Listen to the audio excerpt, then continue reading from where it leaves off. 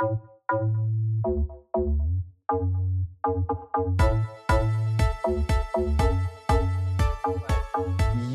have taken this really focused and you have created this disruptive innovation with your business, with harvesting rain and then tying it to alternative currency. And I want to really dive into this and follow the evolution so that other people, when they hear this, when they watch this, they can follow your evolution.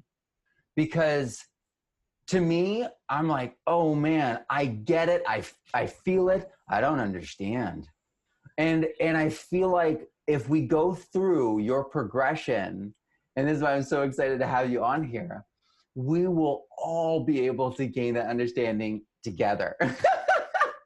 Yeah, and that's been, well, first thing is that we all can intuitively understand the water as a currency, and it's built right into the word currency.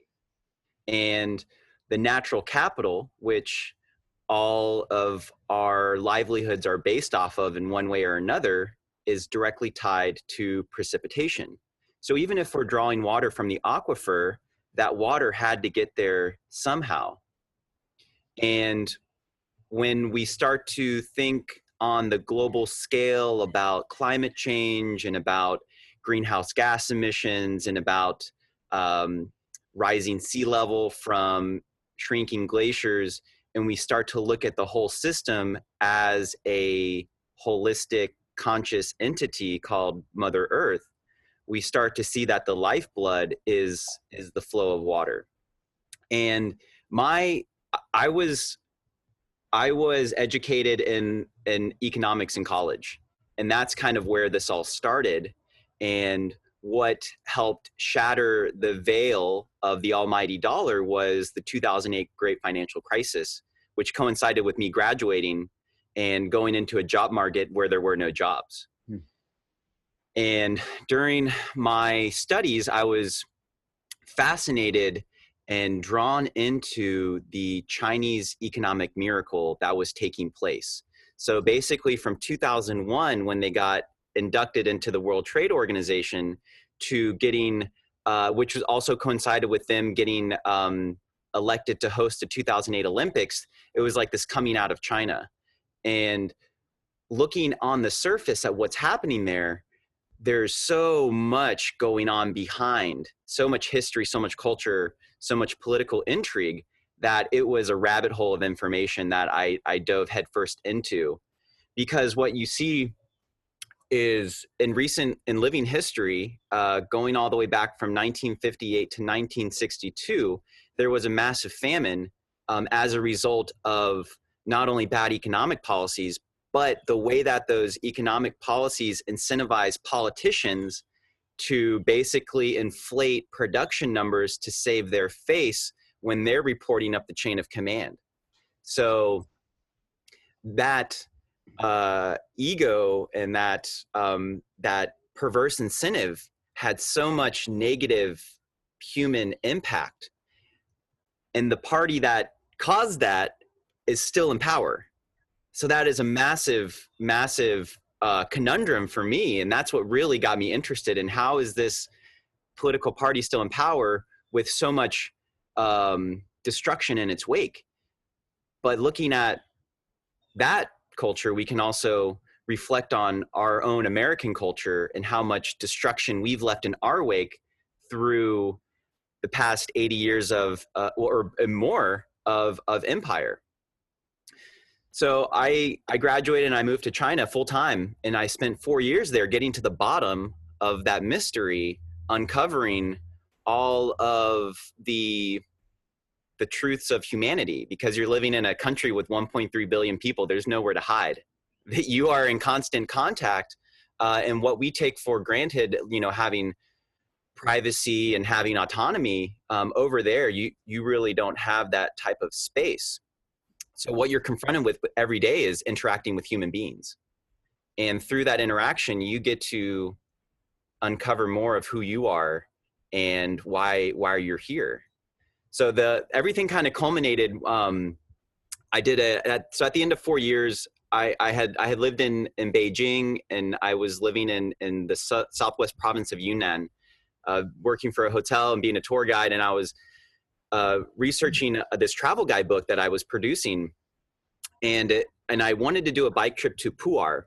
Pu'er is a county, and it's also where this famous Pu'er tea comes from. This aged, fermented, basically the birthplace of tea is in this county. So I wanted to go there to the source, and I'm looking at this little map, and I'm trying to take the back roads, and this map's got a little line drawn on it. So I'm going along the map, and turns out that a river like totally flooded out the road.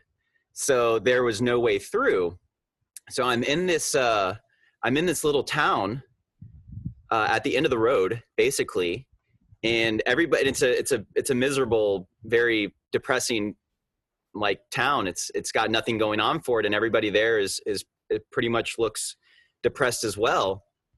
And what they were doing is they were totally abandoning the village and building a new village on the other side of the river, like a brand new, totally new village. Like the government was putting a bunch of money into it. So and this is what happened a lot in these river towns when they're building these dams, is everybody would just out of town, and we're going to go inhabit this new modern town. And I'm sitting there and I'm just thinking, I'm like, man, I've hit rock bottom. Like I'm on this bike tour, like going nowhere, and I'm writing this book, and just like, what am I doing with my life? And realizing that everybody struggles, and there is no difference. And it's kind of through that struggle that we learn our humanity. And then after that, I'm like, you know what? I feel like I've gotten to the bottom of this, and I moved back to the U.S.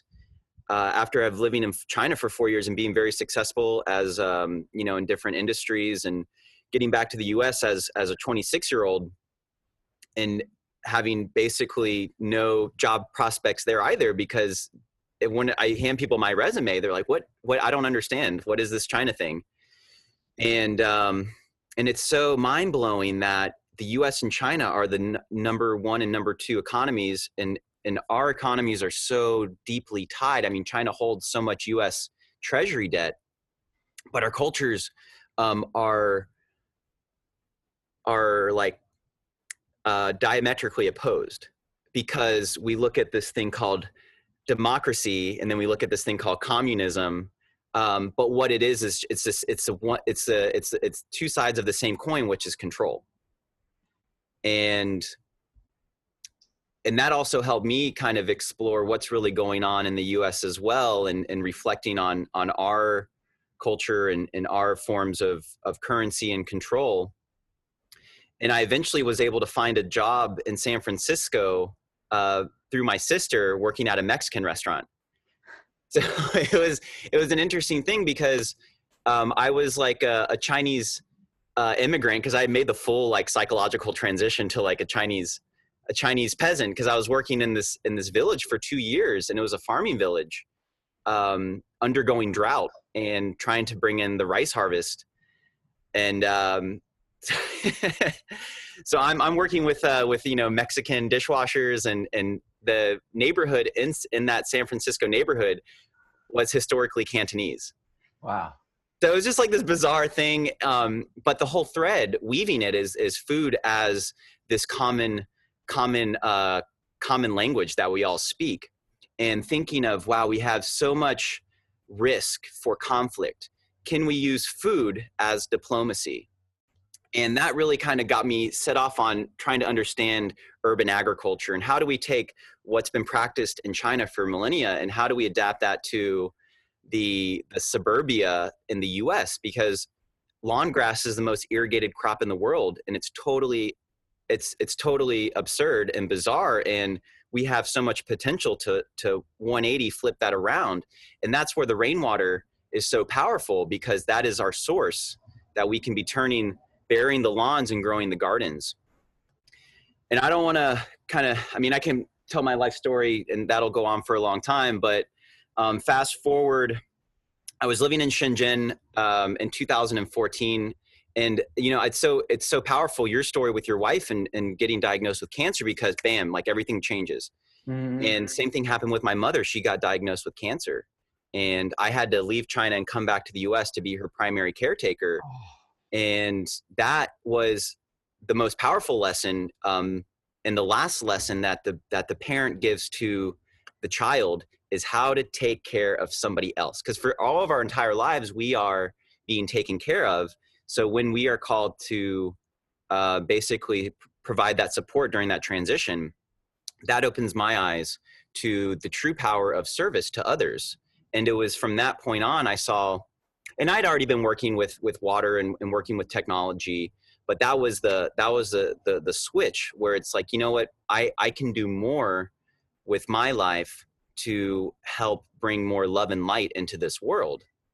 And it was like, it's a crazy metaphor, because you have a dying mother, and then we have our mother earth that's in such distress and crises, and we are, through our actions, violently destroying that earth in so many different ways, and just by existing in these societies. So looking at, what are the ways that each individual can be contributing to the healing. And we all, just look behind me, this is a roof, and there it is, just 275 gallons, and this isn't even reaching the full potential. This is just the tip of the iceberg, showcasing people what's possible. And so that's kind of like where we get up to kind of like present day. And I've been running this company RainCube for the last 3 years, and it's been interesting because trying to change perceptions around what is value, what is valuable, what is a medium of exchange. Because when we look at what is being exchanged in biology, it's water. So plants don't grow without water, and of course there's other things going on in there, but it's that spark, it's that universal currency. Because anywhere you find water, you find life. So there's this whole internet aspect, and I can kind of walk you through that, because we our human brains, right? It's very valuable, our attention. And what's happening now with software development is we are getting a very rudimentary artificial intelligence.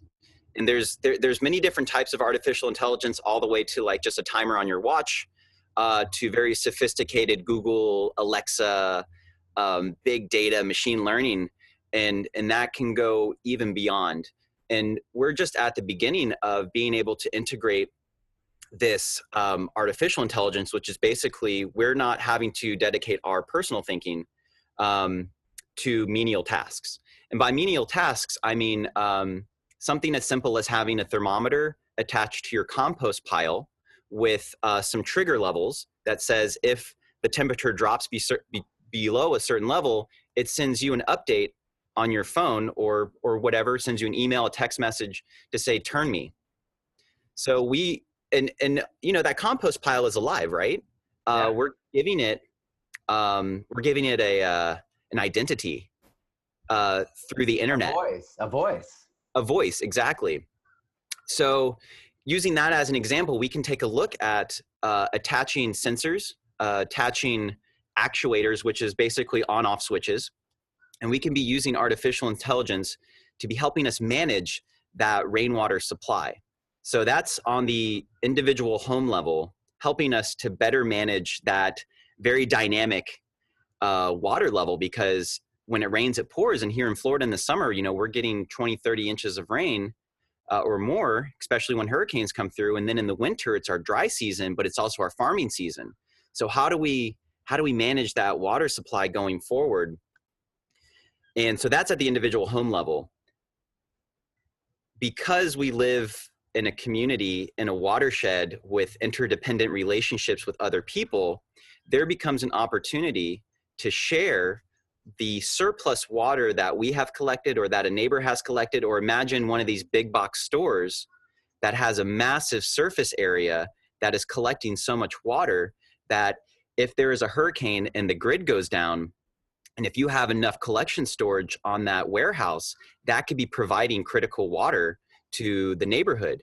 The trick is, how do you share that information and that availability with the community.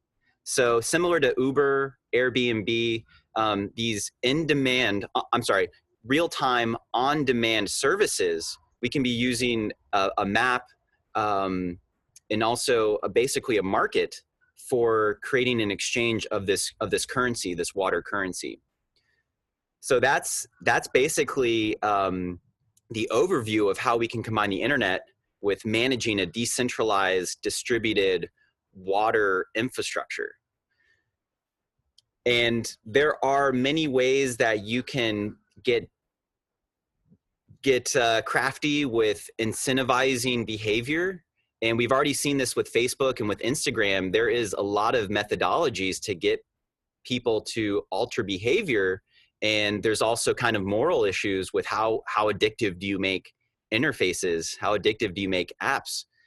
And because we are kind of in a cultural habit of assuming that groundwater resources are cheap and plentiful, that story is no longer true. And it's going to be a very difficult transition for a lot of communities to get off the groundwater addiction. And it could be violent, but we are going to try and plan for a peaceful transition. And this is a solution for that, because it gives everybody the opportunity to opt in to a network, because your roof is a water factory. It's a solar factory too. Your lawn is a food factory. And these are things that can be producing surpluses.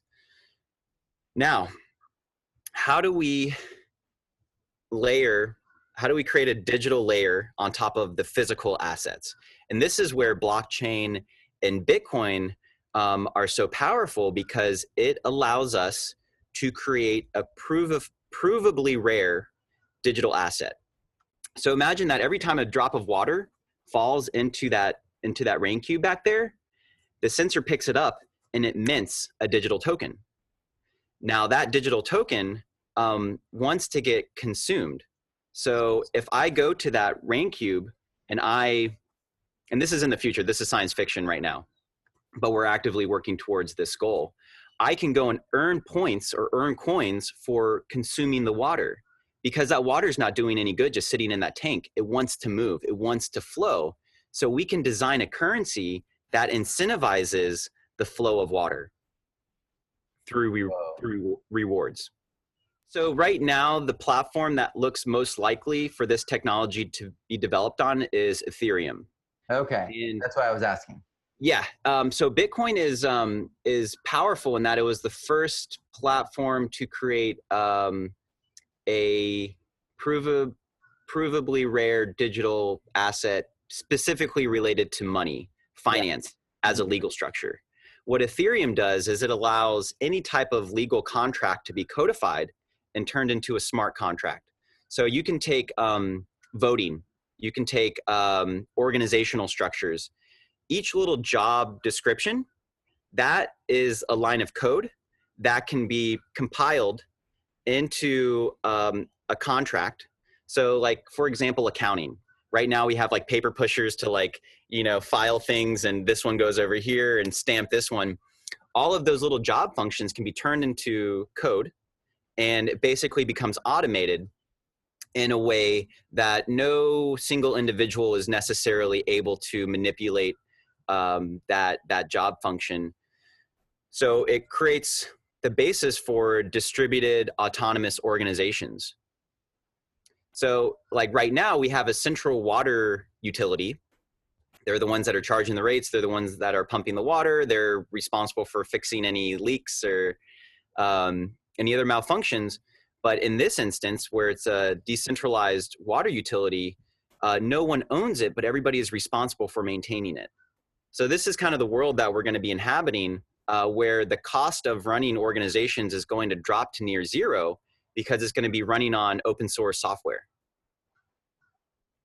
Yeah, it's fascinating. When we link rainwater, which in many ways is really, it's really like this unclaimed resource.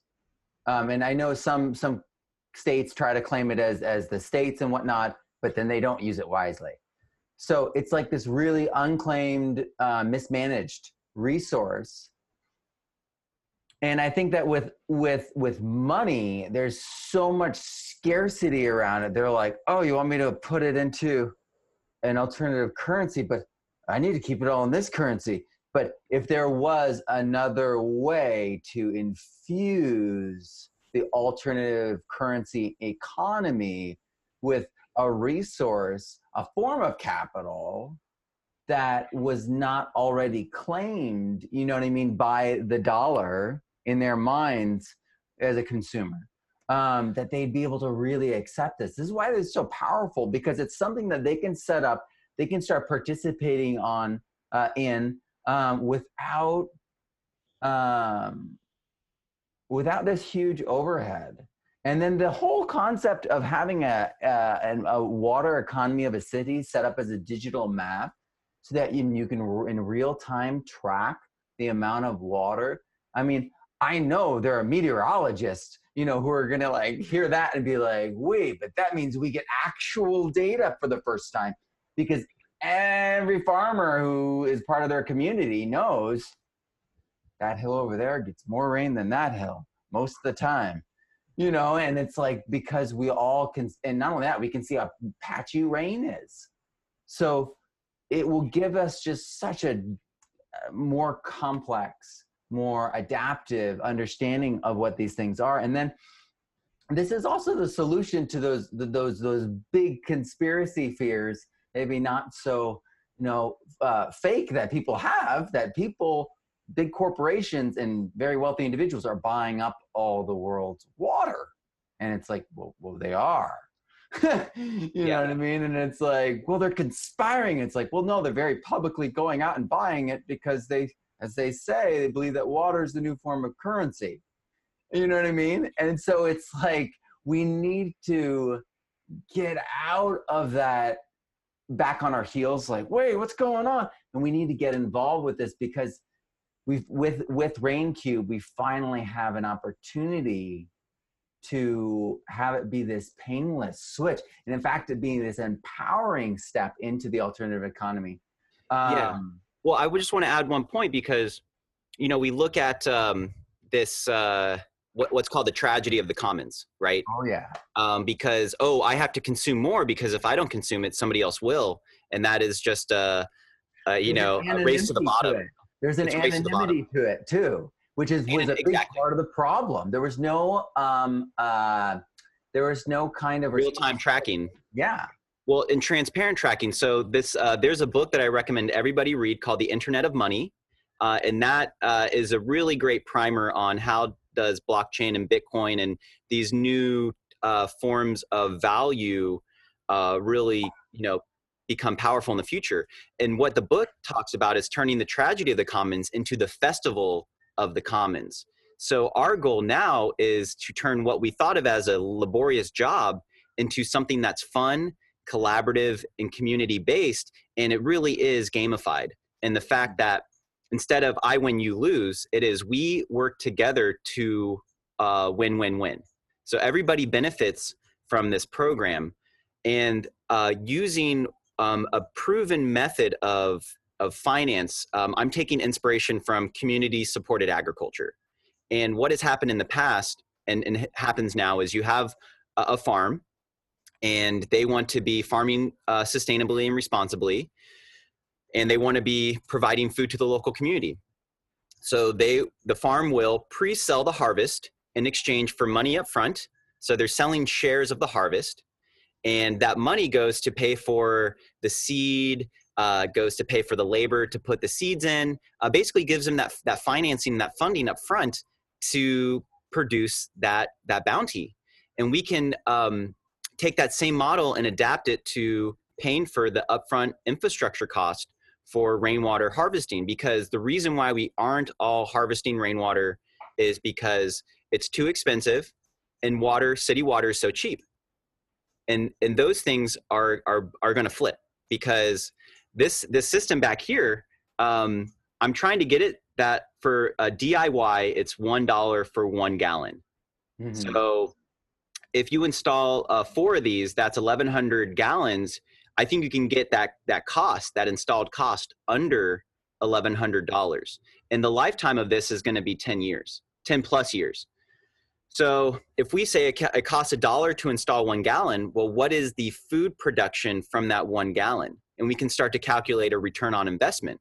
So if we say I can produce X amount of pounds of food with X amount of gallons of water storage capacity, I can start to plan out how long will it take to pay back that financing.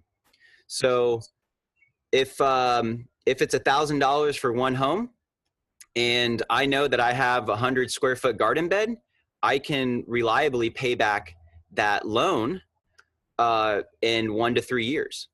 So the opportunity cost of not harvesting water is greater than what the money it takes to get that system online.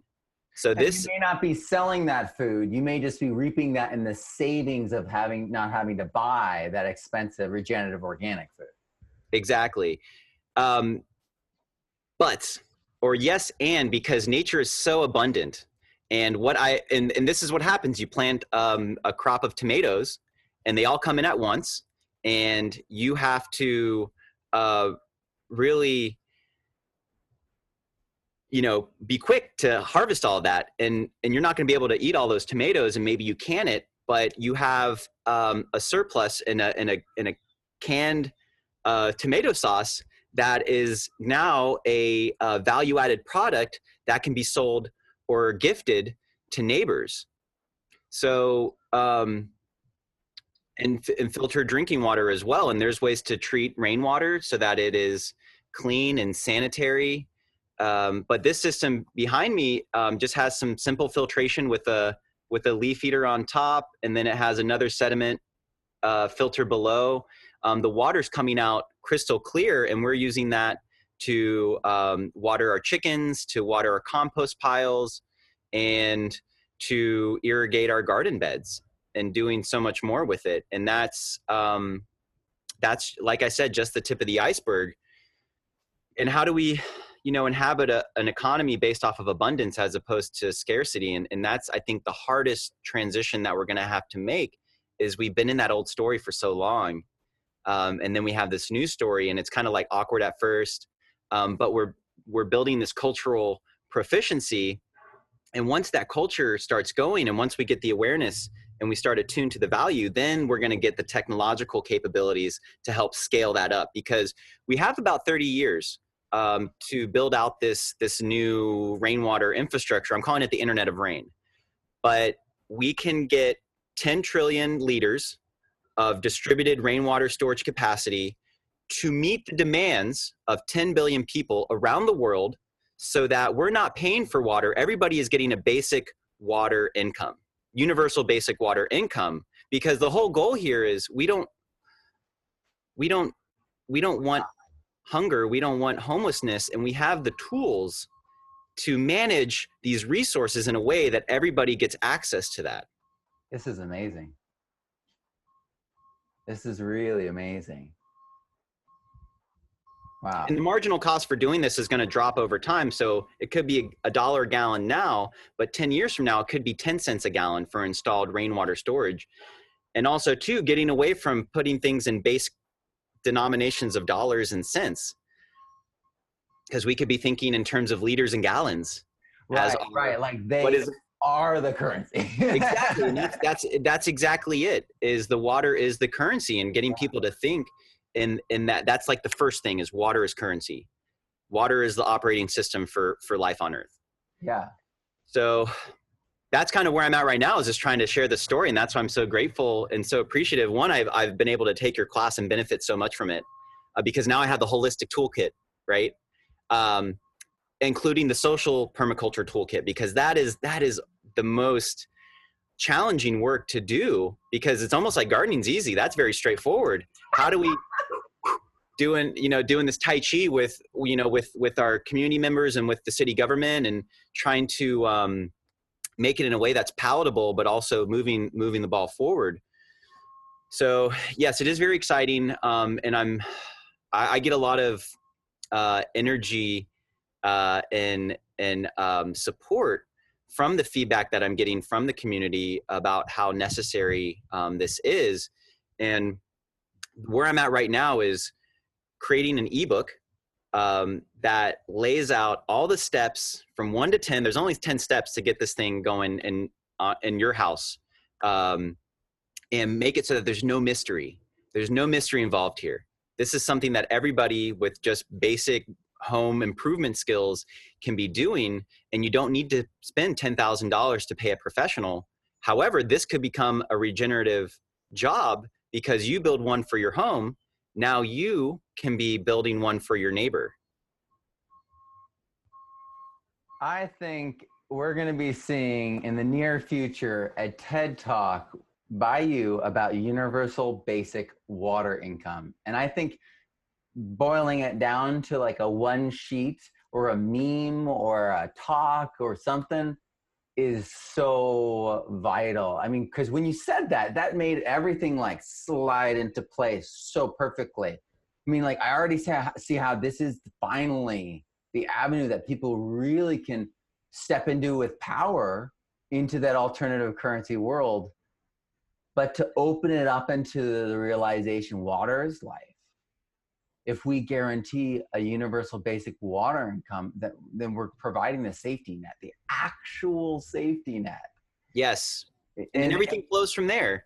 Right. Because a lot of, just not meeting basic human needs is what's causing so much of the suffering and the violence that exists in our world, is because people don't have the livelihoods, don't have that natural capital to be living on top of. And we've even seen it in Syria, where you can trace the current civil war to deforestation and drought. Yep.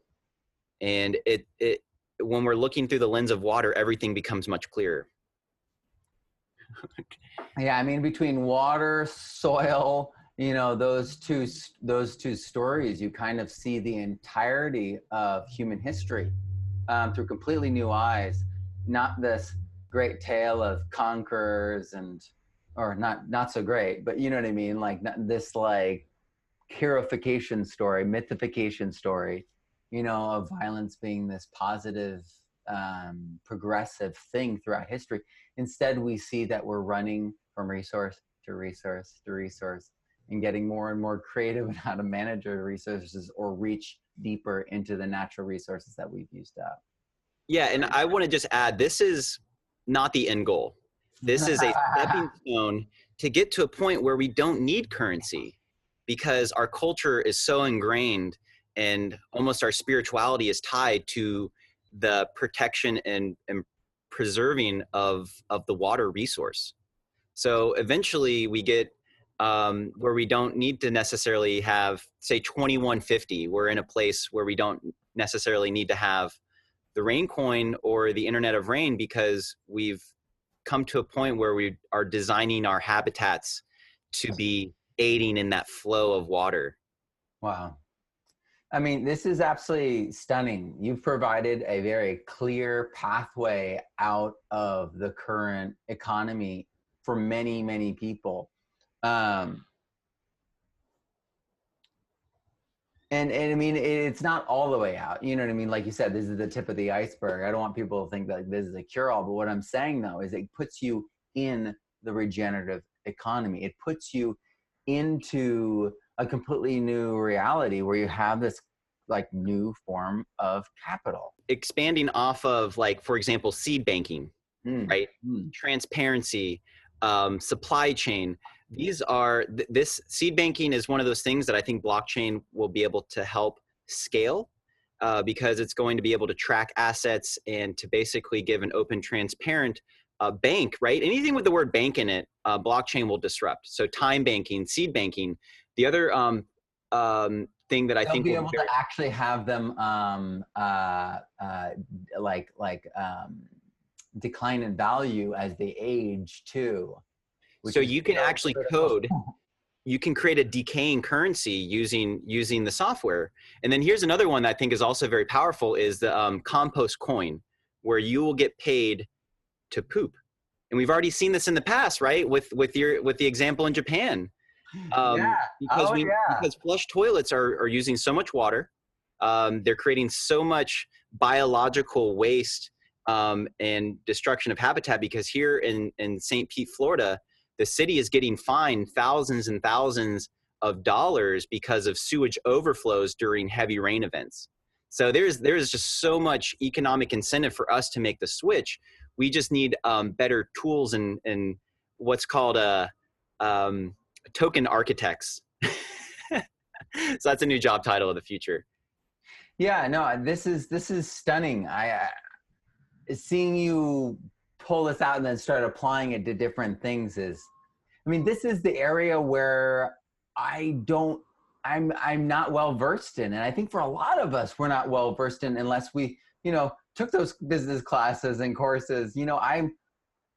Yeah, But I was an Englishman. if you Trojan horse it, if you create a Trojan horse and you kind of embed these tools into a game that's fun, where people don't have to necessarily think about what's the underlying software that's running it. Right. And I think, in the future, like our kids, the internet is going to be intuitive, and it's going to be something where the next generation is going to know multiple programming languages. And it's not going to be something where, because we've had an older generation that grew up without the internet, it's still new and a little bit frightening. So the next generation is going to be inhabiting the space in a much more intuitive and fluid way. Do you really think that kids are going to learn other languages? I just think we're going to continue to see the, what is it called? Like click and play philosophy like the fifth sense technology concept, where there needs to be a tactile play nature to our technology. I think we're going to continue heading that way, even with code, and then the AI will facilitate the code. Yeah. More. Well, if you want to get super sci-fi, there will eventually be a neural link. So, well, let's get into that for a second, because everyone's talking about the neural link that Elon Musk is working on. But the thing is, our cells receive across a wide spectrum of frequencies.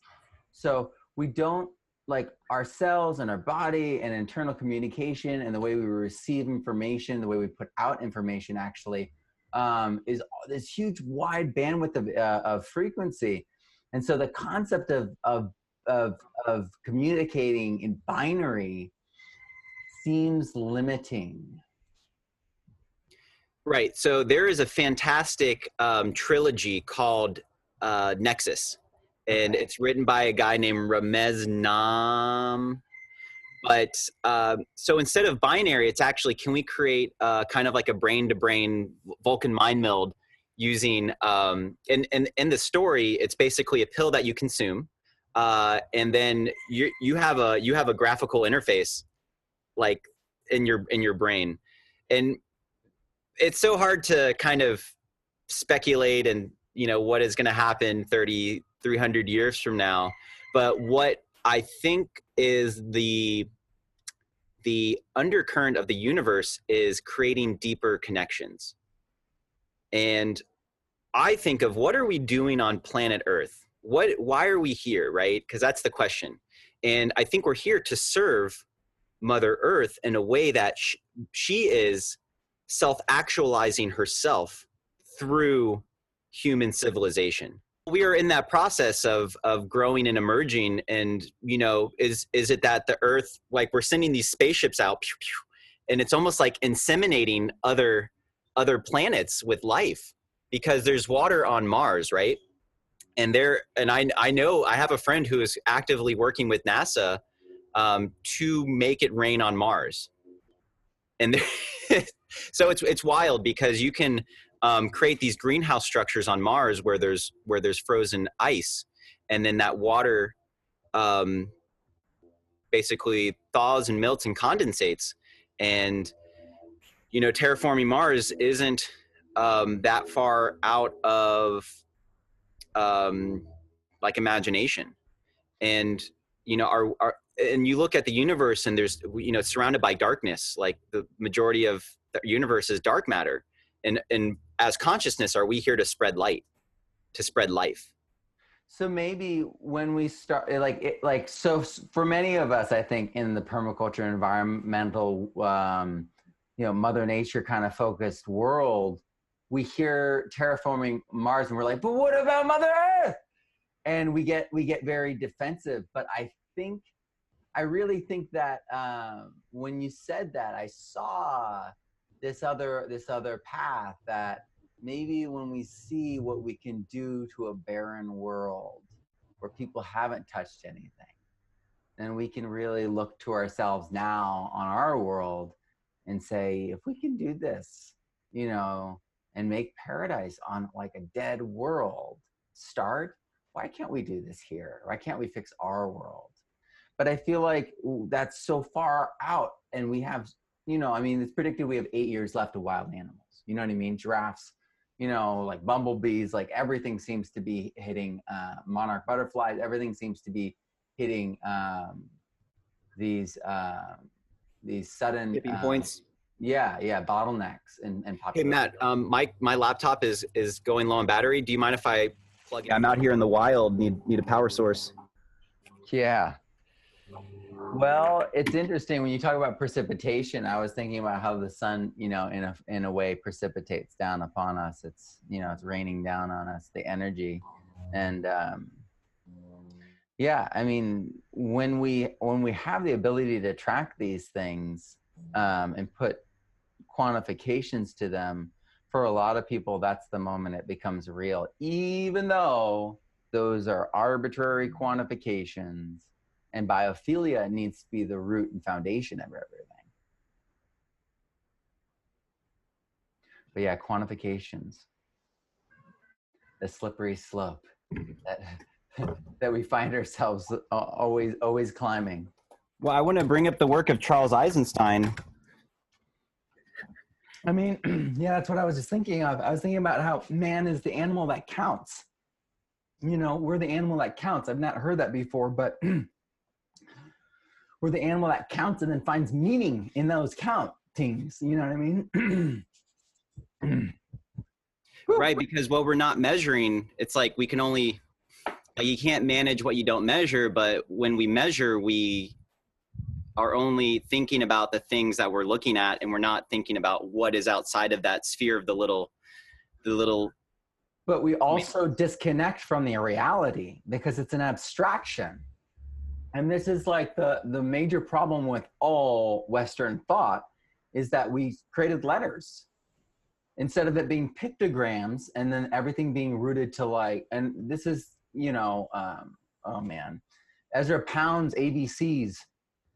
If you look at the ABCs of writing, if you look at what he talks about, the difference between pictorial languages or pictographic languages and symbolic abstract languages, when we talk about things, they define a cup by like, well, this is a cup. And like we talk about cups in the Western world, they're like, well, it is a vessel for liquid for imbibing sometimes. And it's often cylindrical. And it's like, what? It's all abstract. And so I feel like that is the root of all those issues that we have, actually. And that's pretty easy to circumvent because that's behavioral. And it's like, yeah, we could we would have to just deal with more things that are real. I mean, if you think about it, they spent 12 years dealing in abstraction. We're training for abstraction. So yeah. And because it is challenging, because with science we have this observee kind of split, right? But once something gets observed, it like changes it changes its shape. And the kind of understanding that I've come to is, and especially in having a strong spiritual practice, is that's giving me the intuition on how to navigate. And what the science does is it helps inform, but not necessarily guide. So using the spirit to guide, the science to inform, and trying to strike a balance, because even if we have all the data and we have all the numbers, we still don't know what to do. And this is why we need an ethical basis to society. And we don't have that. Like there are no fundamental ethics that we teach in school. We don't inoculate a foundation that would value spirit. We only create a foundation that values the abstract quantification. And that's the work that we are going to have to do as teachers and as parents to the next generation, is to provide that foundation.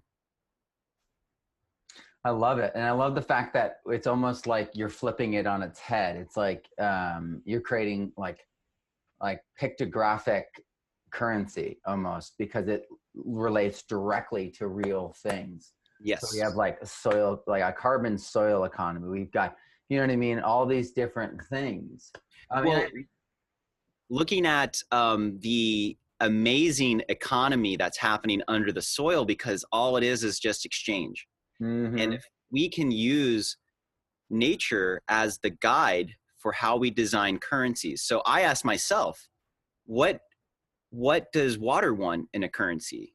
What does soil want? How does that want to be designed? And we can use those lessons to create plant soluble nutrients that take shape in the form of a currency that needs those brokers, that needs specific job functions, because we're just mirroring what's going on below. And I know that sounds like super strange to design a currency based off of how the microbiology works, but they're doing it naturally. That is their natural state. They are following their true nature.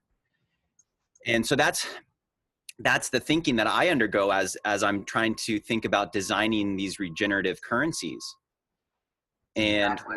water wants to flow, and you can create so for example, right, there's this thing called a non-fungible token. This is a new digital currency thing.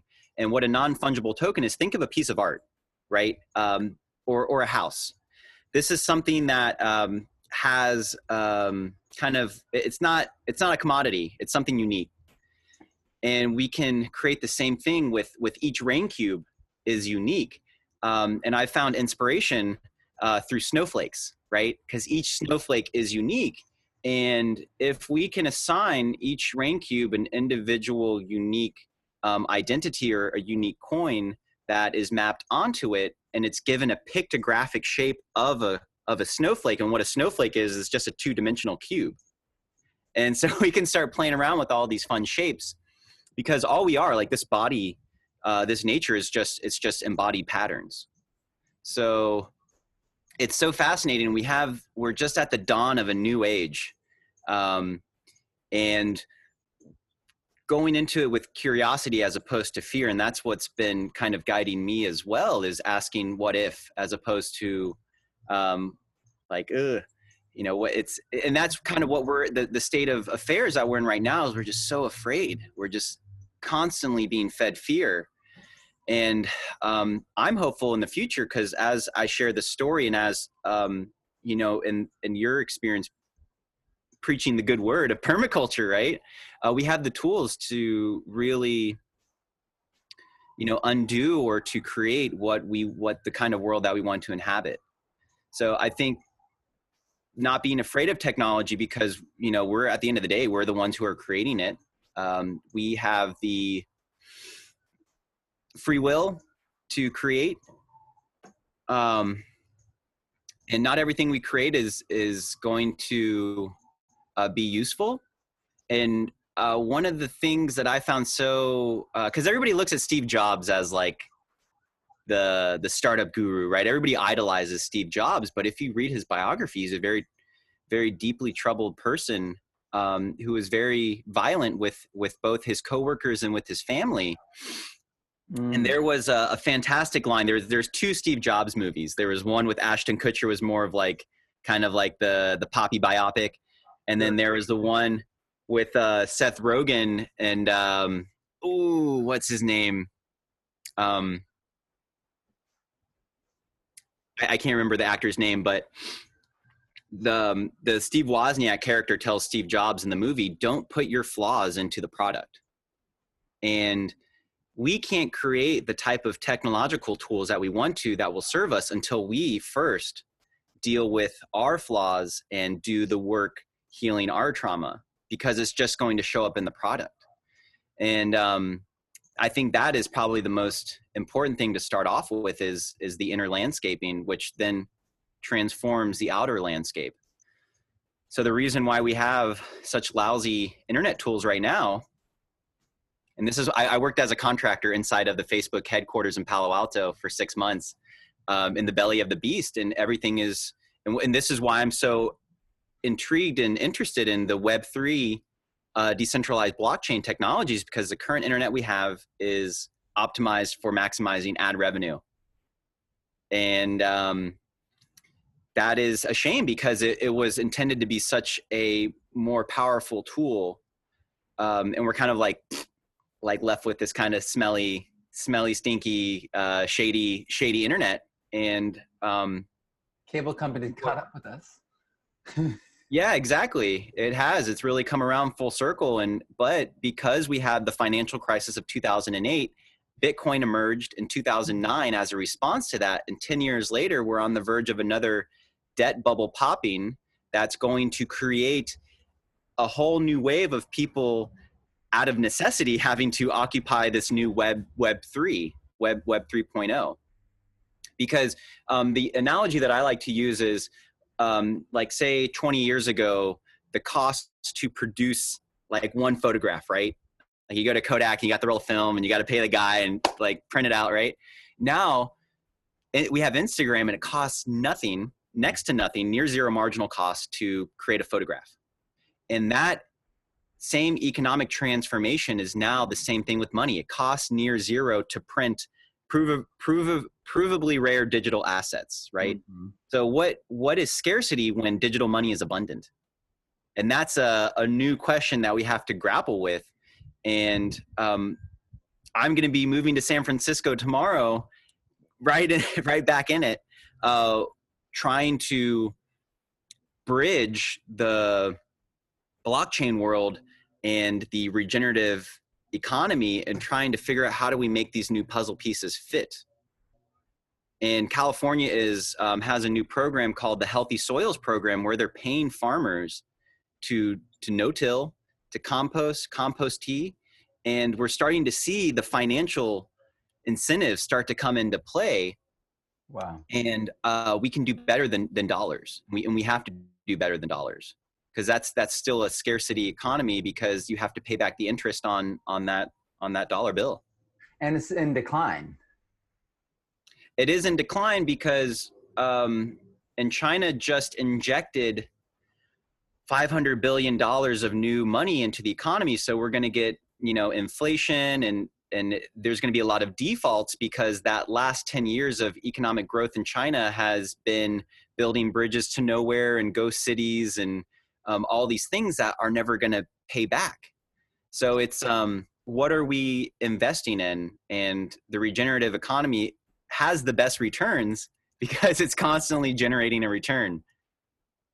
Yeah, and it's funny, when I first started talking about permaculture and relating it to the economy of the soil and the way just money works, it was like the first time I could talk to my brother who's a financial planner.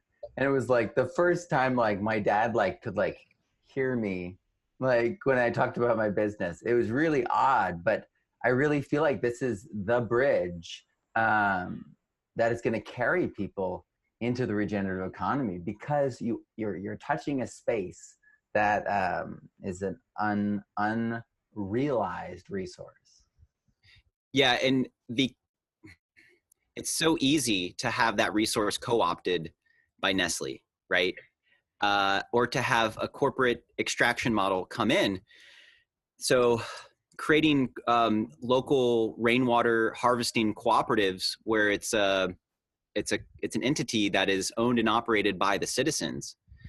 And I think that's and though that we already have, legal precedents and frameworks for establishing those cooperatives. So I think it's gonna, and going back to what I was mentioning with those decentralized autonomous organizations, lowering the cost to, creating these cooperatives, because right now it's fairly time intensive and financially consuming to set up a legal entity that is structured as a cooperative. But it's just one thing that we're going to have to navigate and to deal with, but trying to avoid a situation where there's a single entity and it's extracting and, causing more suffering. Yeah. Well, thank you so much for sharing so deeply, going all over the map with me and on this, because I really feel like everyone who watches this is going to get such a deep understanding of not just Rain Cube, not just where you're coming from, but where the path is, not, where the big path is. Yes. So hopefully, thank you, Matt. Oh, you're so welcome. Thank you. I mean, this is the stuff that, is my blind spot. This is the stuff that I don't understand. So this is huge for me, for everyone. So thank you. Thank you. Yeah. And this, to succeed, I mean, I want to create something that goes beyond me, because this is not about me. This is about us being able to do something together and creating as much opportunity and lowering the barriers to entry to get as many people coming in as possible, and really plotting out a strategic vision so that we can be moving both autonomously but also interdependently. Yeah, beautiful. Thank you. So what's the website we should be going and visiting? The website is raincube.io, and there you'll want to download the blue paper, and that lays out the plan. And it is also a work in progress, because things we need to iterate and test and develop, and a lot of this is going to be determined by the environment that it inhabits.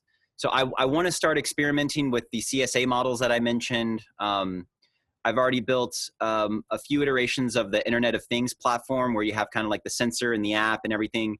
I'm also looking for venture capital funding to kind of bring this technology and get it the capital resources that it needs to get developers full time.